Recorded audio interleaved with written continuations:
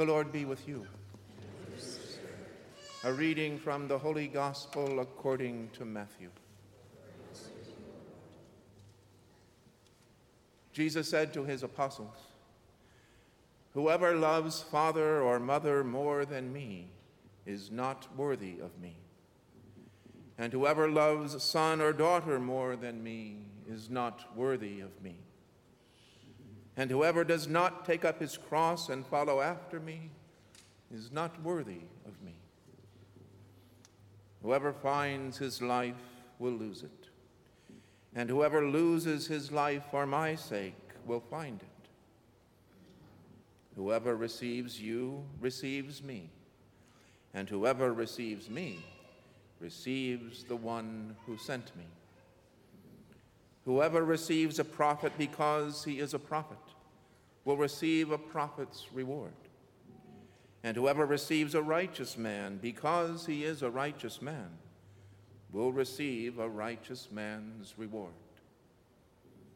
And whoever gives only a cup of cold water to one of these little ones to drink because the little one is a disciple, amen, I say to you, he will surely not lose his reward."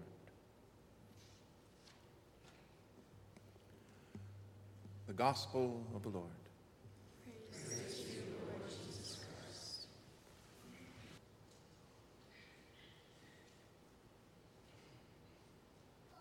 Today's Gospel perhaps might come across initially as a little bit kind of confusing and off-putting for us, because it seems as if Jesus is setting up a competition and a comparison, amongst the various, people in our lives that we are called to love.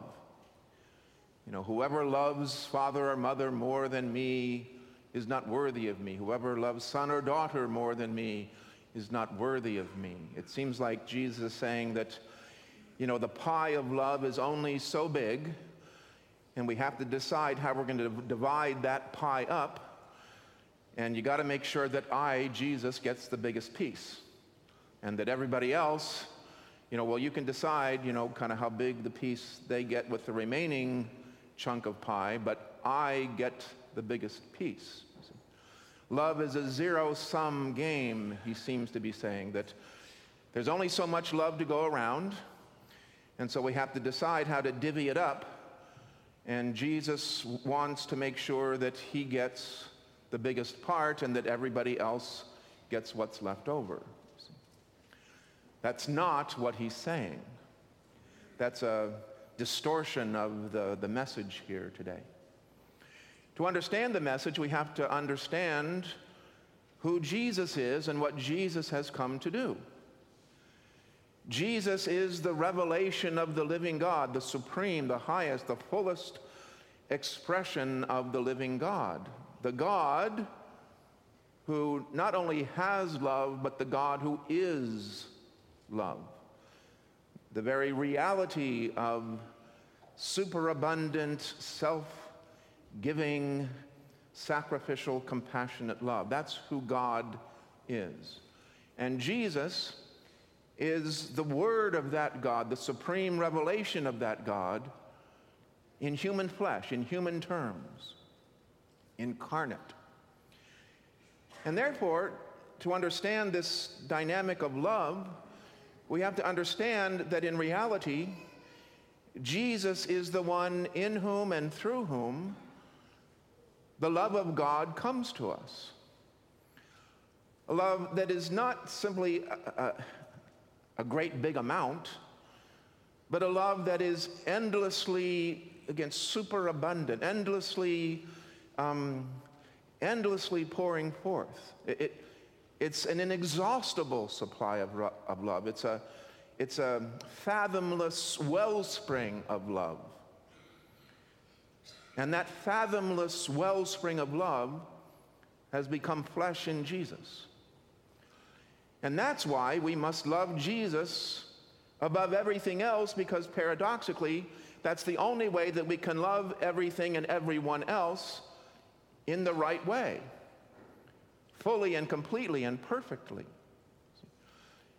because Jesus is that reality of love that the Father has poured forth from his heart to redeem us from everything and heal us of everything that is contrary to love. That's what it means when we say Jesus has come to take away the sins of the world. He has come to heal us and to free us from everything that is in any way, shape, or form unloving, less than love, contrary to love, opposed to love. And therefore, the more we come to love Jesus and to learn from Jesus how to love, the more we are able to love other people. The more our love for others grows and increases and is perfected. It's purified, strengthened, and increased. You see? And that can only happen through Jesus, because Jesus is the only one who has that love and is the very embodiment of that love, you see. So it's not a competition.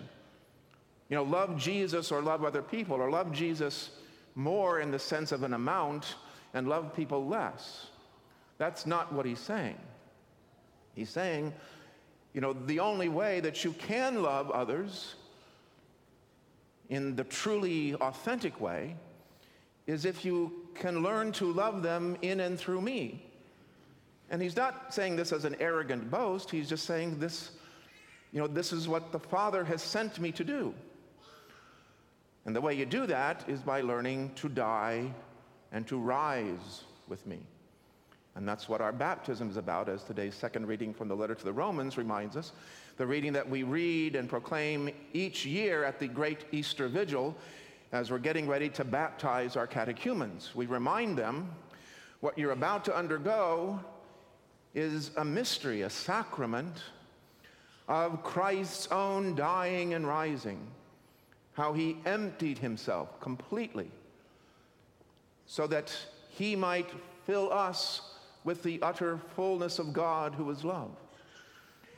And to know that, you must enter into this mystery with Christ and through Christ, the mystery of his dying and rising. You must die to everything that is contrary to life and to love, everything that is in any way opposed to or incompatible with God, so that God's life can fill you to overflowing in and through Christ. And that life is the very reality of love. And so the more we love Christ, the better we get at loving other people. Because the only way to truly love other people for us as Christians is to love them in and through Christ. And this is what Jesus is trying to get at. He's not saying, you know, there's a competition. He's not saying it's a comparison game. He's not saying there's only so much to go around and I want to have the biggest piece. He's saying, rather, I am the source. I am the way. I am the life. And it all flows from and leads to love. And the more we are immersed in that, so as to die to everything that's against it and to live for it more fully, the more perfected, the more purified, the more loving our love becomes, because we end up learning how to love one another as Christ has loved us.